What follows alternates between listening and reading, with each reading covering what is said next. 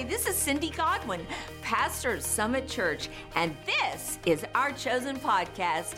I want to thank you for joining us today. I hope this inspires you. I hope that it helps build up your faith and remind you that God has chosen you and set you apart for His purpose. Enjoy the message. I have a lot to share with you today, and I don't really know where to start because the Lord has been speaking to me even before we finished worship. And so there's an instruction I need to give you. But first of all, I want to tell you that in case you don't know, these teachings are not only on live stream, but they are on podcast now. And I think the easiest thing to do is just go to the summitsa.com page and click on the media button and scroll down to the Chosen app, and then you can watch the podcast. It's usually ready by 10 p.m. on the same day, and you can get all the previous ones as well since we started. So we have different avenues, means by which you can listen and or watch. And so today's message is called, Are You Walking by Faith or Are You Walking by Sight? Before I get into it, I want to share with you something that the Lord was ministering to me the other day. I don't know why I'm not moving that I know of, but I have really been decluttering. And here's my philosophy. If I haven't used it in a year, I'm not going to. And so it's really easy to say, and the only exception to that is my wedding china, which is now worth thousands and thousands and thousands of dollars. And it's just absolutely beautiful. And I had someone ask me yesterday, well, why don't you just serve your family on it? And it's a simple answer. I have service for 12. And there are over 20 of us when we all get together. So I don't have enough. But it's just beautiful. And when I die, my kids can do what they want with it. I'm not going to do what my mom and dad is, please don't get rid of any of our stuff. I've never committed to that. But in going through everything and asking myself, because my philosophy is if you have an uncluttered house, you have an uncluttered mind. I made that up, but that's how I feel. I can't stand clutter. If you went in my garage, you'd call me a liar, but that's my husband. I hope he watches this. So I found a CD that Kelly gave me for Christmas when Abigail was 3 years old. And it has her beautiful little picture on it. And the whole CD is Abigail either singing to Kelly playing or her playing the piano with one finger. And it's just precious, including a song that Kelly wrote for her called I Am God's Masterpiece. And I've just been listening to it over and over and over again. She had a little lisp because she had a little gap between her teeth. And it's just totally precious. But I was like, God, why am I so drawn to this? Because now she's 20 years old. She's an accomplished musician like her mother. She's very talented and graceful and beautiful. She has a dynamic voice. And I'm listening to this little 3-year-old. And it got to where she's doing Jesus Loves Me, and then Mary Had a Little Lamb. So let me tell you a story, because I believe the Lord has an assignment for you through this story. It's not in my notes today, but it's in my heart, and the Lord began to speak to me as I was up here. And when Kelly was 6 years old, I walked by her room, and she had one of those little Charlie Brown pianos. And as I walked by her room, I heard her playing Mary Had a Little Lamb. Now, she had no instructions. And she will be more than happy to tell you that I do not have a musical note in my body. Her dad, on the other hand, is very gifted musically. He just never developed it. But to this day, he can sit at a piano and he can pick out a tune just by ear. And he used to play lead guitar in a band. And so he's got a musical ear. He can't sing a note, but he can play. And so, but I don't. And I was walking by a room, I heard Mary Had a Little Lamb, and I didn't turn around and walk back. I backed up like this, and I put my head in the door, and I said, Kelly, how do you know that? She said, I don't know. I said, well, how are you playing it? And she said, I just heard it and played it. And I said, that did it. You're taking piano. And I had consulted piano teachers, and I was told in order to be considered well-versed in piano, you had to take at least 10 years. And so I talked to Randy, and I don't even know how we got the money, because at the time, $3,000, this is back in the late 70s, it might as well have been $300,000. But we found a piano, and it was $3,000, and we bought it.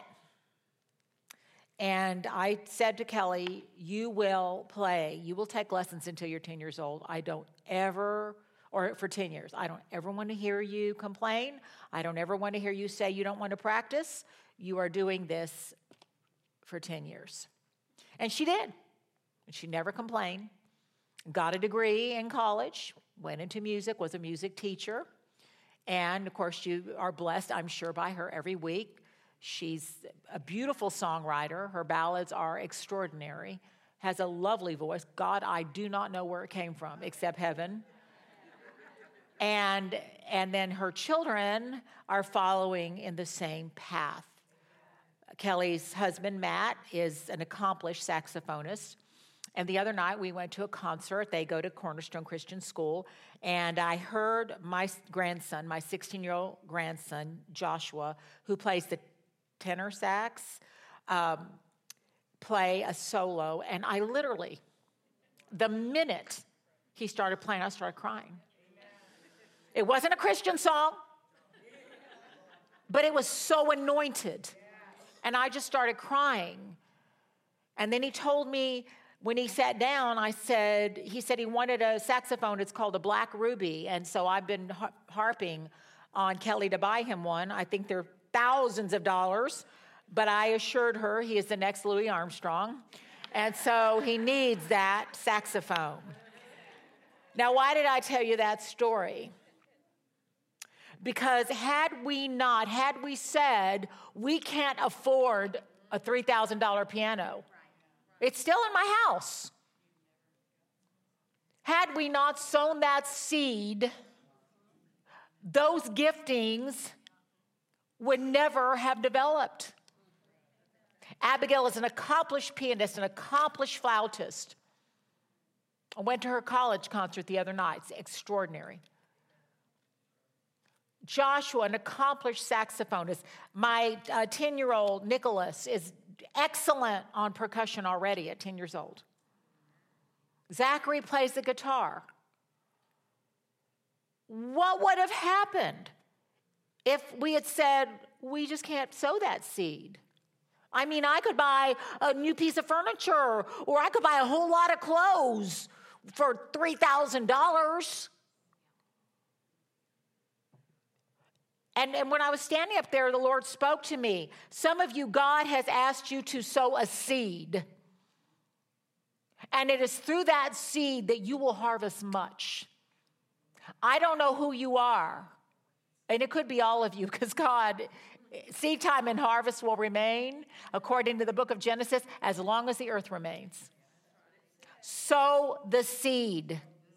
Obey the voice of the Holy Spirit. You won't regret it. Because look, that little seed in those days, look at the harvest that we are already getting. And Katie's boys, excellent. My Jack is beautiful on the cello, and he played the viola. And Courtney's children, William is playing the viola. I'm just telling you, I have an entire band orchestra from somebody that plays nothing. I do not know where Middle C is. They've shown me many times. But just that one act of obedience. What is he asking you to do? Some of you, he's telling you to write a blog to consider to build up people. You know, you can go all over the world in a few seconds right now. You don't even have to leave your home. What is he asking you to do? What seed is he asking you to sow? I'm just saying, be like Mary. whatever he says to you, do it. What if it fails? Well, I can tell you one thing, you're going to fail if you don't. All right, now to the message. We have seen that faith works through love, and that's the only way faith works. Faith comes through hearing, and hearing by the word of Christ. Faith does not come through hearing people's testimonies. Encouragement comes. Second winds come. The power to keep running the race comes. But faith only comes by hearing the word of God. And the word is Christ. He sent his word and healed you. That means you could say he sent Jesus and healed you because he is the word. But today I'm just going to share with you from my heart. I want to share with you my biggest struggle in the whole history of Sandy Ross. Because what good am I to you if I act like everything's always perfect and I never have a struggle? And sometimes we look at people that may have a speaking or teaching ministry and we think, well, what do they know? But it's through, Rick always says adversity is the breakfast of champions. And the Lord spoke so powerfully to me yesterday. I'm going to read it to you. I wasn't planning on doing this, but I believe it's for many of you. He spoke to me. I had to literally, I think I was driving. I'm pretty sure I broke the law. Because I told Siri, or whatever her name is, text Sandy Ross, because I did not want to forget. How many of you know if you don't write it down, you're going to forget? And he said to me, because you have stood strong with me in the face of adversity, I will stand strong in the face of your adversaries. I believe he's saying that to every one of us. If you stand strong with Jesus in the face of adversity, he will be strong in the face of your adversaries. Hallelujah. None of us are exempt from the wind and the waves. And so here's my biggest struggle. My biggest struggle is walking by faith and not by sight. Because our physical senses are our contact with earth. And it is so hard when the wind and the waves come against us to not waver in doubt and in unbelief. And so my biggest struggle, and I think it might be yours, is to determine, and I have, that I will walk only by what God's word says, and I will say only what God's word says. And I will not be moved by what I see and feel and hear and taste and touch and smell. I mean, smell is a blessing, but you know, I was talking to someone who got COVID and she lost her sense of smell. And you know, God can make lemonade out of lemons anytime. And she said that her Great Dane, how many of you know how big a Great Dane is, had gotten some kind of stomach problem and had diarrhea, I don't know a nice word for that, all over the floor. And she said, Sandy, normally I would have thrown up cleaning it up, but I couldn't smell. So see, good can come out of even what the enemy means for evil. So none of us are exempt from the wind and the waves, none of us. So we're going to look at Peter today, but I want to give you some scriptures before we do. And I think I'm going to give you some testimonies that will really encourage you to run your race with patience. First of all, let's define what faith is. Now I'm going to read to you from the Amplified Classic, Hebrews 11 and verse 1. Now faith, that means present. That doesn't mean tomorrow or last week. Today. Now faith is the assurance, the confirmation, the title deed of the things we hope for. Hope means confident expectation. It does not mean I wish. It means I am confidently expecting that God will do what he says. Hope, the things we hope for. Being, watch this, faith is the proof of things we do not see. And the conviction of their reality. And here you go. Faith is perceiving as real fact what is not revealed to the senses. Perceiving as real fact what is not revealed to the senses. Now, since faith comes by hearing and hearing by the word of Christ, that means that I perceive as real fact what the word of God says, although I can't see it yet, I can't hear it yet, I can't feel it yet, I cannot touch it yet, can't smell it yet. And I think I left out a sense, but you know what they are. Taste, sight, touch, smell, and hearing. For by faith, the men of old had divine testimony borne to them and obtained a good report. Now, I want to say something about this. I heard a preacher that I have the utmost respect for say this. He says, when somebody asks me to pray for a good report, a good medical report, I used to agree with them, but now I don't. I won't pray for them. And I was like you are right now. I went, and then he explained why. Because if you're asking me to pray for a good report, that means you're not believing God's. And you're just hoping or wishing that a good report happens. And he said, I can't get into agreement with that because it's not the author and finisher of my faith. Now, I know I just killed a sacred cow. But I'm reading it right now. Faith is perceiving as real fact what is not revealed to what I can see, what I hear, what I can feel, taste, or smell. By faith, we understand that the worlds were framed by the word of God. Let there be. Remember Genesis? Let there be light. Let the sea divide from the land and the sky. No, I can't quote all that. Let there bring forth vegetation that yield after their own kind. Let the sea be filled with swarming creatures. It was born by the word of God. You look at a tree outside. God formed that tree by his word. And because it produces seed, man is able to be fruitful and multiply the seed. But had he not done that, we wouldn't have any seed to sow. Back to seed. Do not ever expect multiplication if you're not sowing seed. Let me give you a lesson in sex education. There's only been one person ever born that did not require the act of marriage between a man and a woman.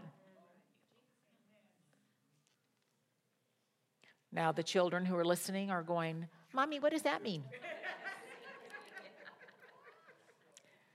By faith, we understand that the worlds were framed by the word of God so that what we see, listen, was not made out of things that are visible.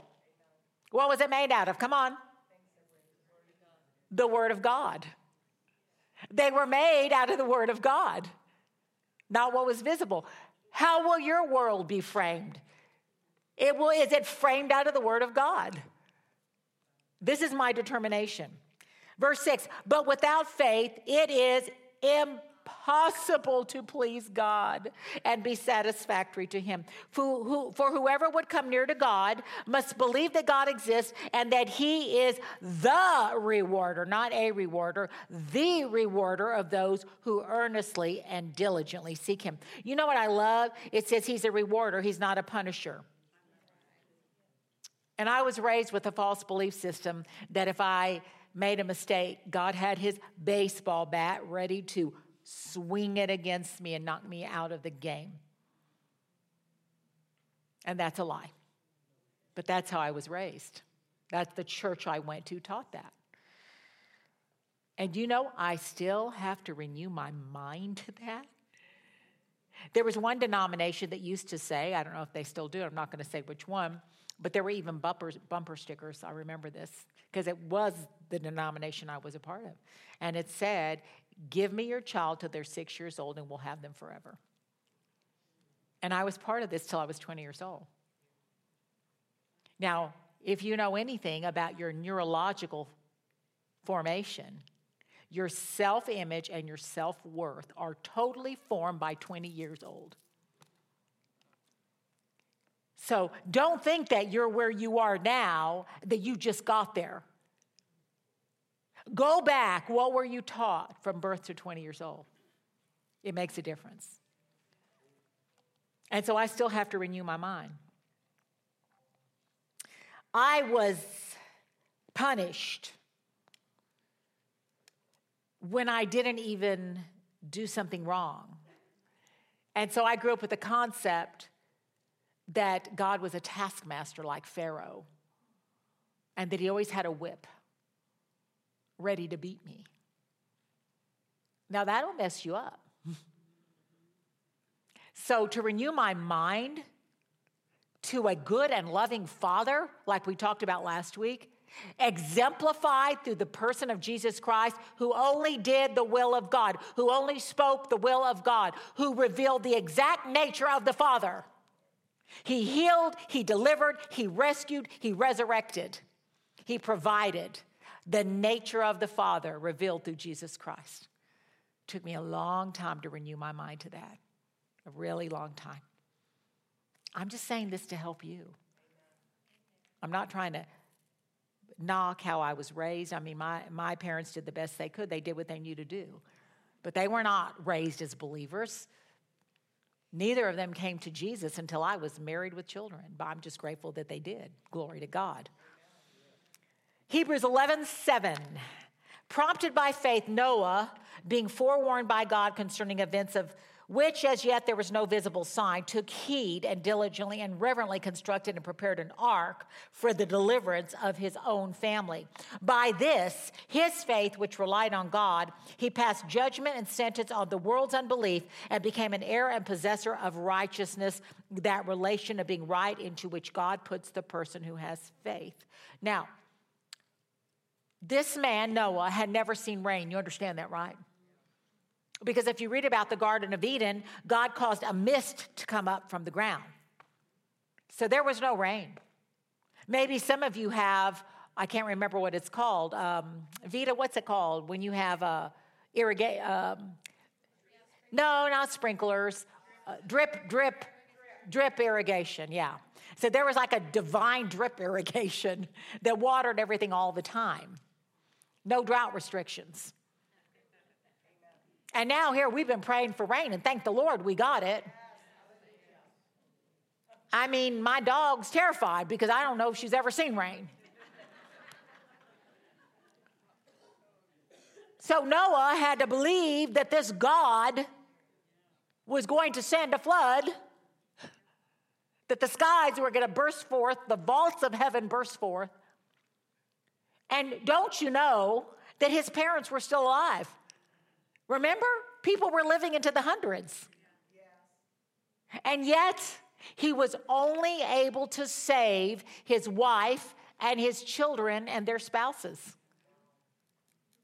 He built an ark. Years ago, the Lord said, I want you to begin building an ark for your house. And every day, I would type out a scripture and send it to my children and my husband. I'm going to do it again, too. And write a prayer that was from that word. And recently, my husband moved office spaces, and he brought me I didn't realize he had saved a whole file.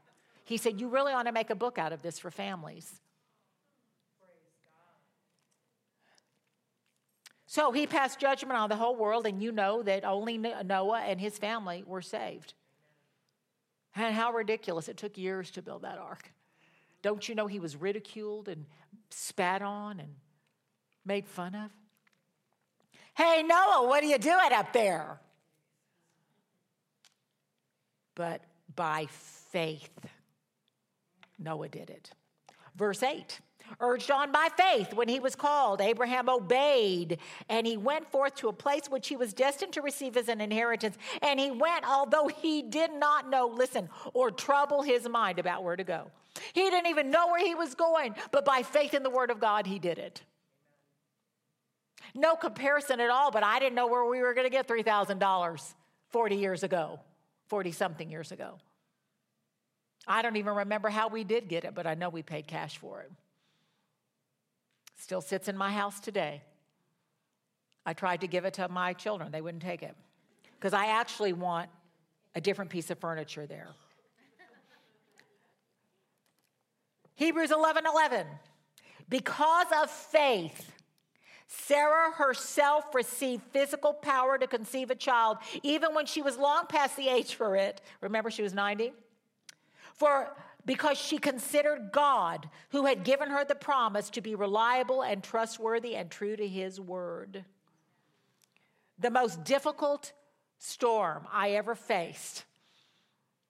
And that's when I started. When I would go to bed, I would say, Lord, let your word watch over me when I sleep and speak to me when I wake up. Awaken my ear to hear as a disciple and help me to be obedient and not turn back. And I would go to bed expecting the word to watch over me, and I would awaken, and I still do that today. And the minute I wake up, and this is years ago, the minute I wake up, I start listening. I start listening for the voice of the shepherd. Lord, you just command me. Command me, Lord, and I'll do it. I said that to him this morning. Lord, if there's anything you want me to do that I'm not doing, Lord, just tell me. Make it plain to me. I'll do it.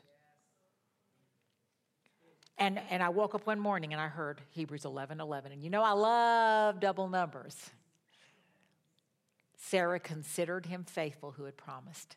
A 90-year-old woman. Way past menopause, people. Can you imagine? You talk about dry bones living. And she got pregnant the normal way.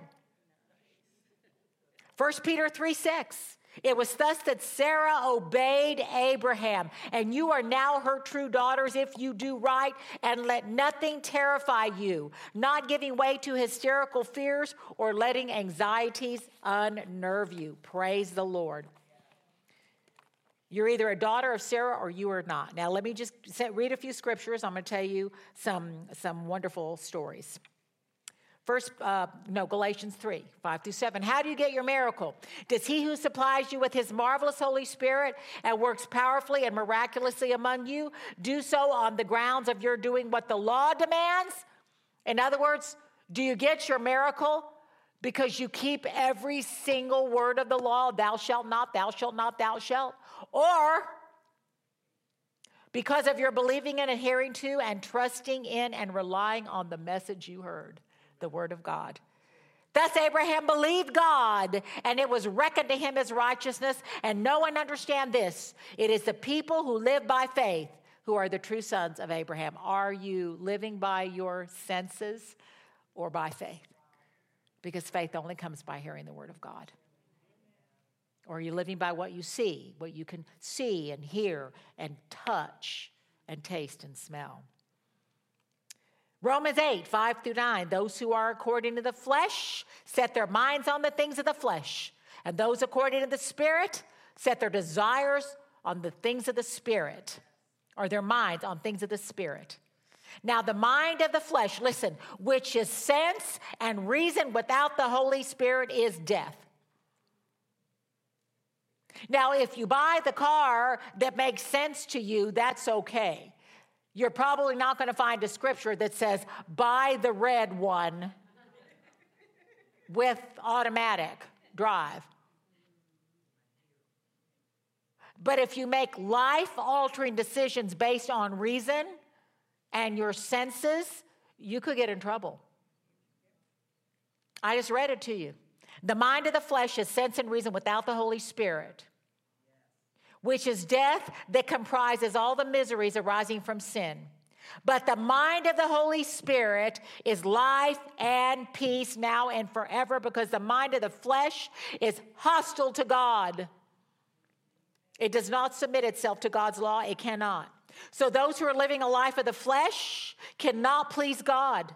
But you are not living the life of the flesh. You are living the life of the Spirit, if the life of the Holy Spirit dwells in you. Hebrews 12:1-2. Since we are surrounded by so great a cloud of witnesses, let us strip off and throw aside every cumbrance and the sin which so easily clings to us. And let us run with patient endurance and steady and active persistence the appointed course of the race set before us, looking away from all that will distract to Jesus, the leader and author of our faith. In 2020, Lana Vosser came out with a word. It was on her Facebook page, and it was called Don't Look, Look. And word for word, I wrote out that because I was going through a storm, and I was determined to not walk by sight. And recently she republished it. And I've kept that word in the forefront of my mind because the Bible says, trust his prophets and succeed. And just the other day, she reposted it. She said, I believe I'm supposed to repost this word. It's for now. So I'm going to read some of it to you. Don't look at the natural. God has given you a word. He has spoken to you something specifically in your life. But all of a sudden, it's flared up and there is being a temptation and a thought in your head. I just am tired. I've lowered my expectations. I'm looking at the natural. And with a strong tone from God, you are about to see the manifestation of your promise in that area where the temptation is strong to look at that area. Don't look at the natural. Don't look. Now look, put a firm focus on my promise, on the promise before you. There is significant breakthrough that will catapult you into a new area of ministering with the Lord. What you've contended for, the enemy has kept you chained because it's an area the Lord is going to move powerfully through your life. You will minister to others in the greatest ways ever seen. And it is happening because of the magnitude of the anointing the Lord is going to move and set before you. Now, oddly, Vita came up to me today and she said, there's something you're believing God for. And now is the time. And it hasn't happened yet. You haven't seen it yet. Now is the time. She didn't know I was going to read this. I wonder who knew. Can't imagine. Don't look, look. Look at the word.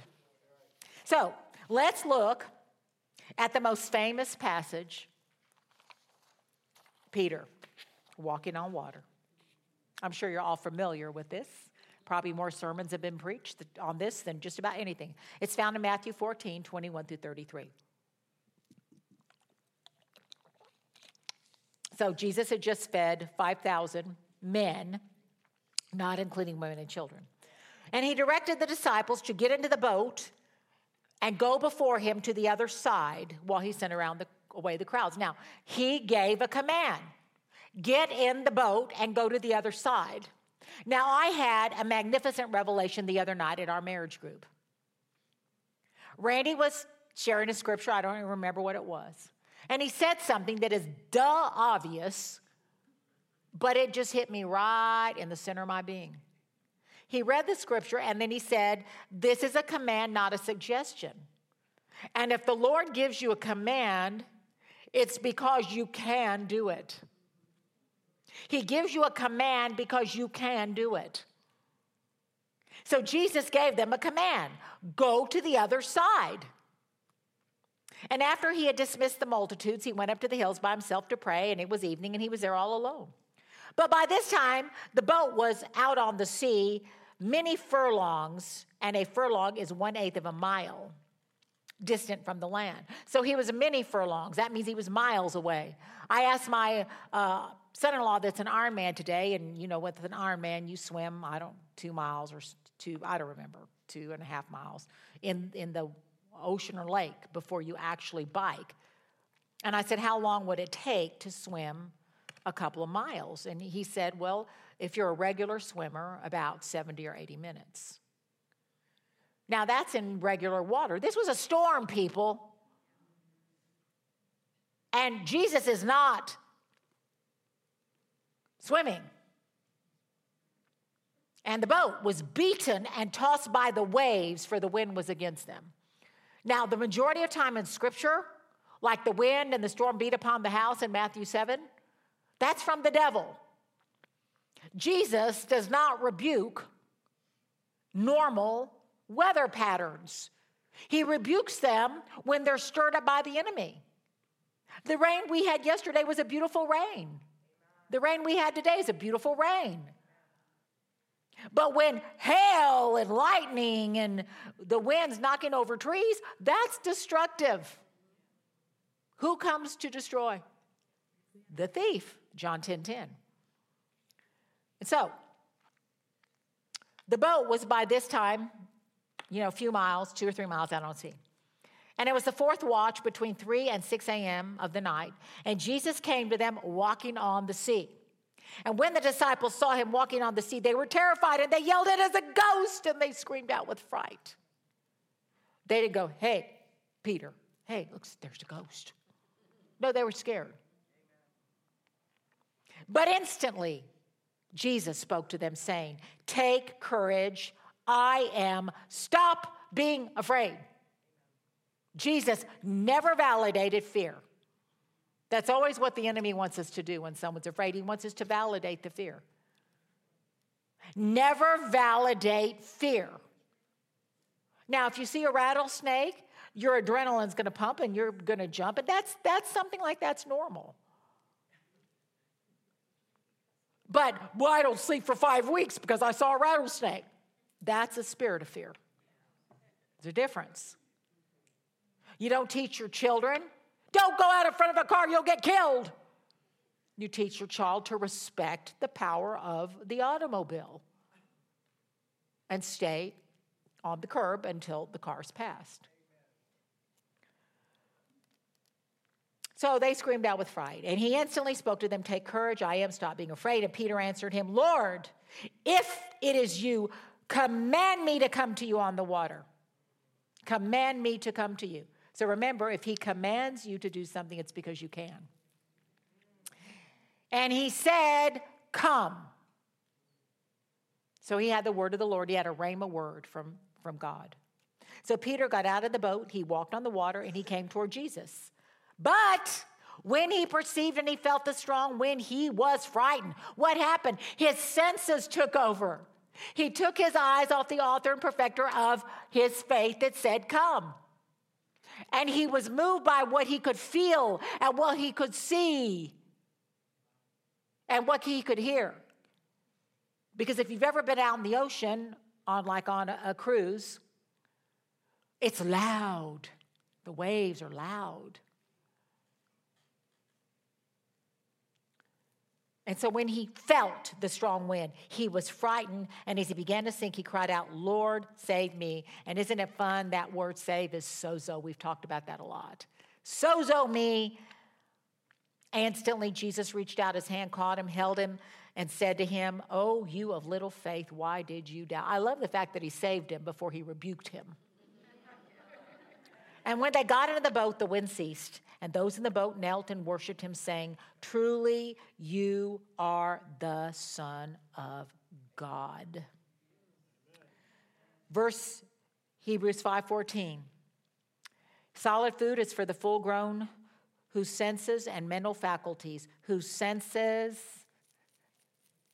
5 senses and your mental faculties are trained by practice to discern between good and evil. You got to train yourself. Train yourself. How do you do that? You don't go by your feelings. You get up, you feel discouraged, or you're waiting for a financial report or a medical report or a child report. Train yourself. Train yourself. No, I'm getting the word of God out. I'm going to say what God says. I remember one challenge in my life with one of my children, and I had a stack, handwritten index cards, and I took those cards, and we would maybe be watching TV or going out to dinner, and I had it beside me all the time, and I would just say what God says, say what God says, say what God said. I kept it in front of my eyes. I kept it in my ears, kept it going out of my mouth. What was I doing? I was practicing. I was training my senses. If you don't train your senses will become your trainer. And that's a dangerous place to be. You can either look at the word or look at the waves, but you can't do both. You can't do both. In Luke 8:22-25, we see a similar story that they got in the boat. Jesus was with them. And once again, Jesus said, "Let us go to the other side." Now, when Jesus gives you a command, it's because you can. He told them, "Go to the other side." So once again, they should know we're going to make it. We're going to go to the other side. And there was another storm, and Jesus is asleep in the boat, remember? And they wake him up, "Master, don't you care that we're perishing?" Why? The storm has a voice. The wind and the waves are sent by the enemy, listen, to make you waver. That's why they're there, to make you waver. And once again, Jesus got up, he rebuked the wind and the waves, a peace came, and he said in verse 25 of Luke 8, why are you so fearful? Where is your faith? Your trust, your confidence in me, in my veracity and my integrity. And they were seized with alarm and reverence, and they marveled, and they said to one another, who then is this that even the wind and the waves obey him? Hebrews 10:23. So then let us seize and hold fast and retain without wavering the hope we confess and our acknowledgement of it. For he who promised is reliable, sure, and faithful to his word. He who promised is faithful. So what do you have to do? You have to hold fast the confession of your faith without wavering. What does James 1 say? Count it all joy when you fall into various trials and temptations, knowing that the testing of your faith, there's no such thing as untested faith, produces endurance. And let endurance have its perfect work, that you will be perfect and entire, lacking in nothing. Tiff, would you get my phone out of my purse, please? Because I'm going to read you something. And it says, ask for wisdom if you lack wisdom. Ask in faith without wavering. The waves cause wavering. Know and understand why it comes, to make you waver. Because the Bible says that you will not receive anything from the Lord when you waver. Being a double-minded man, a person of two minds. But what if I believe God and he doesn't do it? That's wavering. What if you believe God and he does? I'd rather believe God big and see some of it than not believe and get the exact opposite. But I believe that as I fix my eyes on Jesus, he will bring it to pass. Faith never comes by seeing. We want to see and then believe. But God says if you believe, then you'll see. How long will it take? It'll take as long as it takes. That's how long it'll take. Many years ago, and when I say many years, oh my goodness, it was decades, I had an injury to my lower spine, and it literally shot up into my head, my brain, and sent a shockwave into my brain. And so the next morning I woke up, and I don't drink. I've told you this story before. And I felt like I had a major hangover, even though the only thing I drank was water. And I just had sensations all over my body. I mean, my face went numb. If you've ever had a dental block, if you ever had a tooth filled, and you know how horrible that is. And you know when it's wearing off, you have that numbing, tingling, and my lips were numb, and I had this tingling. They're called paresthesias. I felt like I was being electrocuted in my limbs and in my abdomen, down my legs. It was horrible. I didn't go immediately to the doctor. I eventually did, but I took time to pray first. Didn't say anything to anybody at first. Got my word, got my sword, wrote it down. If you write it down, you write it in. Amen. Wrote it down, and I kept those scriptures before me day and night. And I would love to tell you that it disappeared immediately, but you know what really happened? It took a long time. But what really happened is one day I just noticed it was gone. It was just gone. Never came back. But I kept the word. I didn't let the waves cause me to drown. And it was hard. I'd like to tell you it was easy, but it wasn't. It was hard. But it was worth it. I still do that to this day. I want to read to you. If you don't have a copy of this book, I am begging you to get on Healed of Cancer, get on Amazon or wherever. Healed of Cancer by Dodie Osteen. It is a wonderful resource. You don't have to have cancer to read this book. But if you don't know her story, she was diagnosed with terminal liver cancer, given no hope, told with chemotherapy she had a few weeks to live. But she got on the Word of God, and in the back of the book are all the healing scriptures that she used every day. I still love to read these. They're so powerful. But I want to read to you a section of what she went through. This is on page 19. If you have the book, if you don't, please get it. The word became my life. In spite of every discouraging symptom, my heart knew that God's word could not lie. I had confidence in God's word. If I hadn't, I would have died.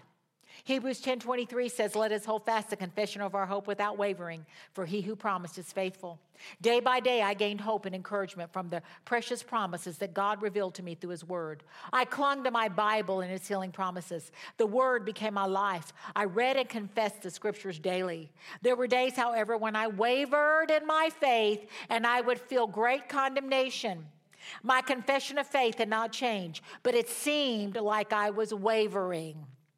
I think anybody who fights a long battle with sickness will waver some if symptoms persist. It wasn't until I talked this over with my husband that I realized the wavering was in my head and not in my heart. I said, John, what is wrong with me? I feel so condemned because I am wavering.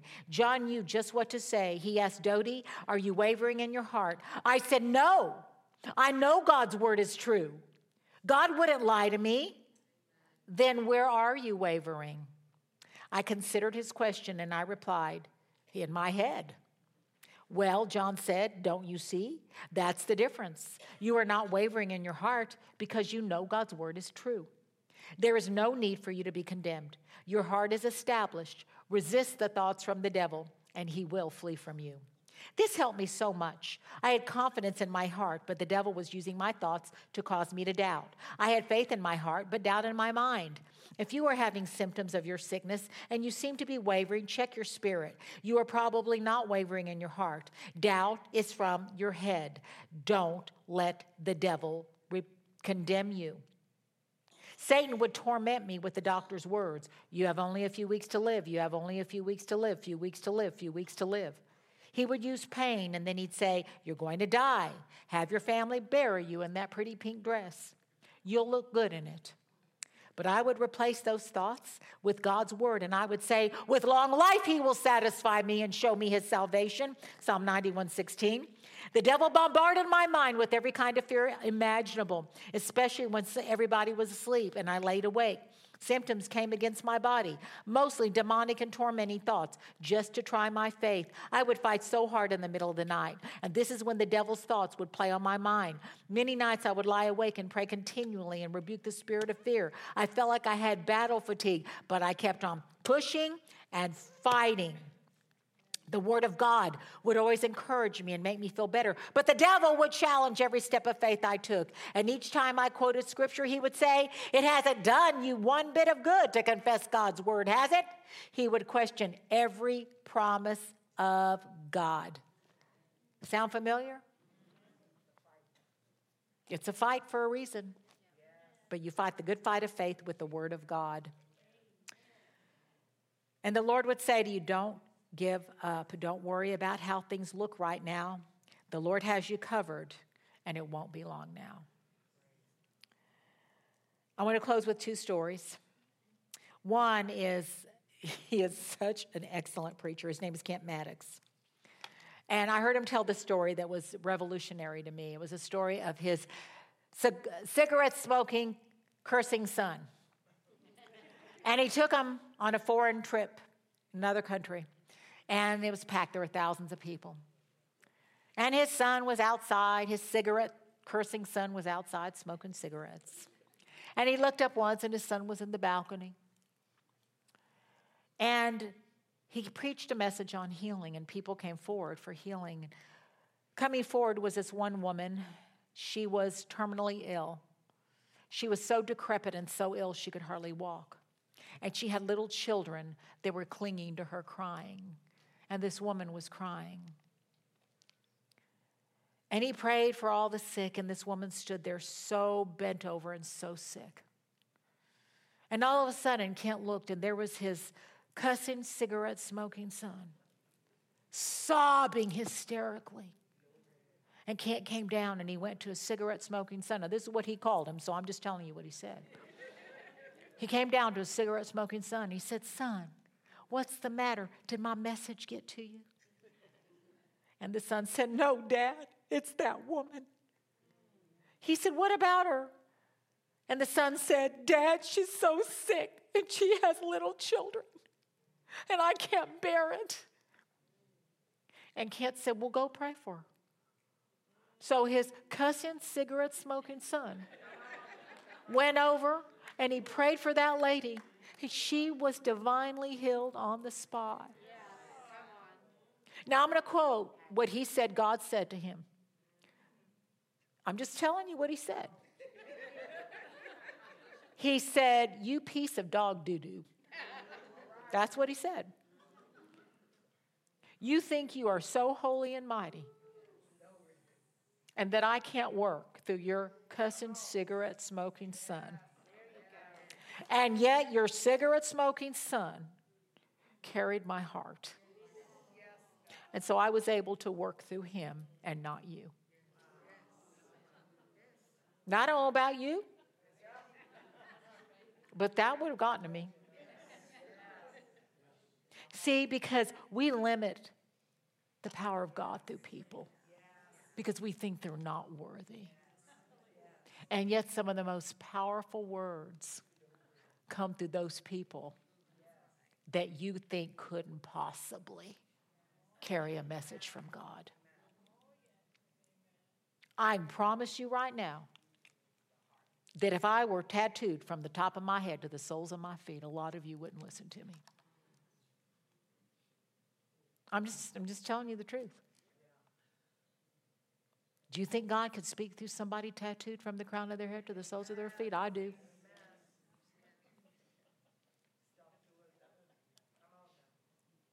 The only reason I don't have a tattoo is because I knew I'd wrinkle and it would look bad. And that is what happened. I'm going to close with a story. It's a true story. True story. And I had to screenshot it because I couldn't. This is by Pastor Michael Maiden. My awesome son Matthew started doing drugs young at 12 or 13 years old. His heart had been broken by the devastation that happened to our family and church. He started to self-medicate, trying to find some relief. He was a star athlete. We entered him into a rehab as a teenager, but it wasn't successful. He moved out of the house as soon as he legally could. Police wanted to arrest him, and drug dealers wanted to kill him. I would lay on his former bed, and I'd pray that he wouldn't die that night. He'd been fighting addiction for 7 years, and my faith had been exhausted. One night, as I was leaving his former bedroom, after praying for him not to die, the Lord powerfully spoke to me. Stop focusing, speaking, and praying about your son's problems. Start focusing, speaking, and praying about all the prophetic promises I've spoken to you about him. Don't pray the problem. Pray the promise. I immediately told my amazing wife what God had spoken to me, and we changed our vocabulary concerning our precious son. One night, only a few weeks after praying this way for him, God supernaturally set our son free from addiction. He moved home. He went to Bible school. He served as a missionary to Haiti for a year. He became our youth pastor. He married an incredible wife. He has 4 beautiful children. He has a thriving business, and he and his wife are the executive pastors of CFTN. God gave us a miracle for our son, and he can give your family, your life, your business, and your ministry the same kind of breakthrough in Jesus' name. But not if you focus on the problem, on the symptom, on the reports, not even on the person that you're praying for. I've told you many times about my dear friend, and I'm going to close now, and then I'm going to have you do something. She was diagnosed with a 5-pound Hodgkin's disease tumor right here in her chest. 5 pounds. And she believed God. She took 1 chemotherapy treatment, just 1. She kept the word of God, kept the word of God, kept the word of God. That thing disappeared. And she just knew that the Lord had healed her. She just knew that she was healed by the power of the word of God. She went to her pastor. She and her husband went to her pastor, and her pastor said, "Let faith be your umpire," Colossians 3:15. She did not go back to the doctor for 15 years. And by the way, neither did Dodie, because she said, I could not afford for my faith to be attacked. However, in the back of the book, if you have it, many years later, she had to have a hysterectomy, and the doctor that diagnosed her was in the room, and she had no cancer in her body. Now, you might ask, well, you healed her of cancer. Why did she need a hysterectomy? Well, I don't know.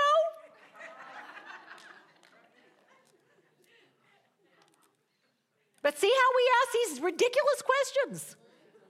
I have no idea. But she's alive today.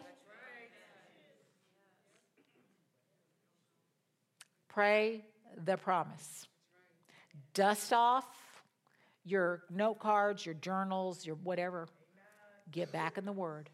Stop looking at the wind and the waves. They will deceive you. They will scare you. They will bring doubt and unbelief. Focus on the Word.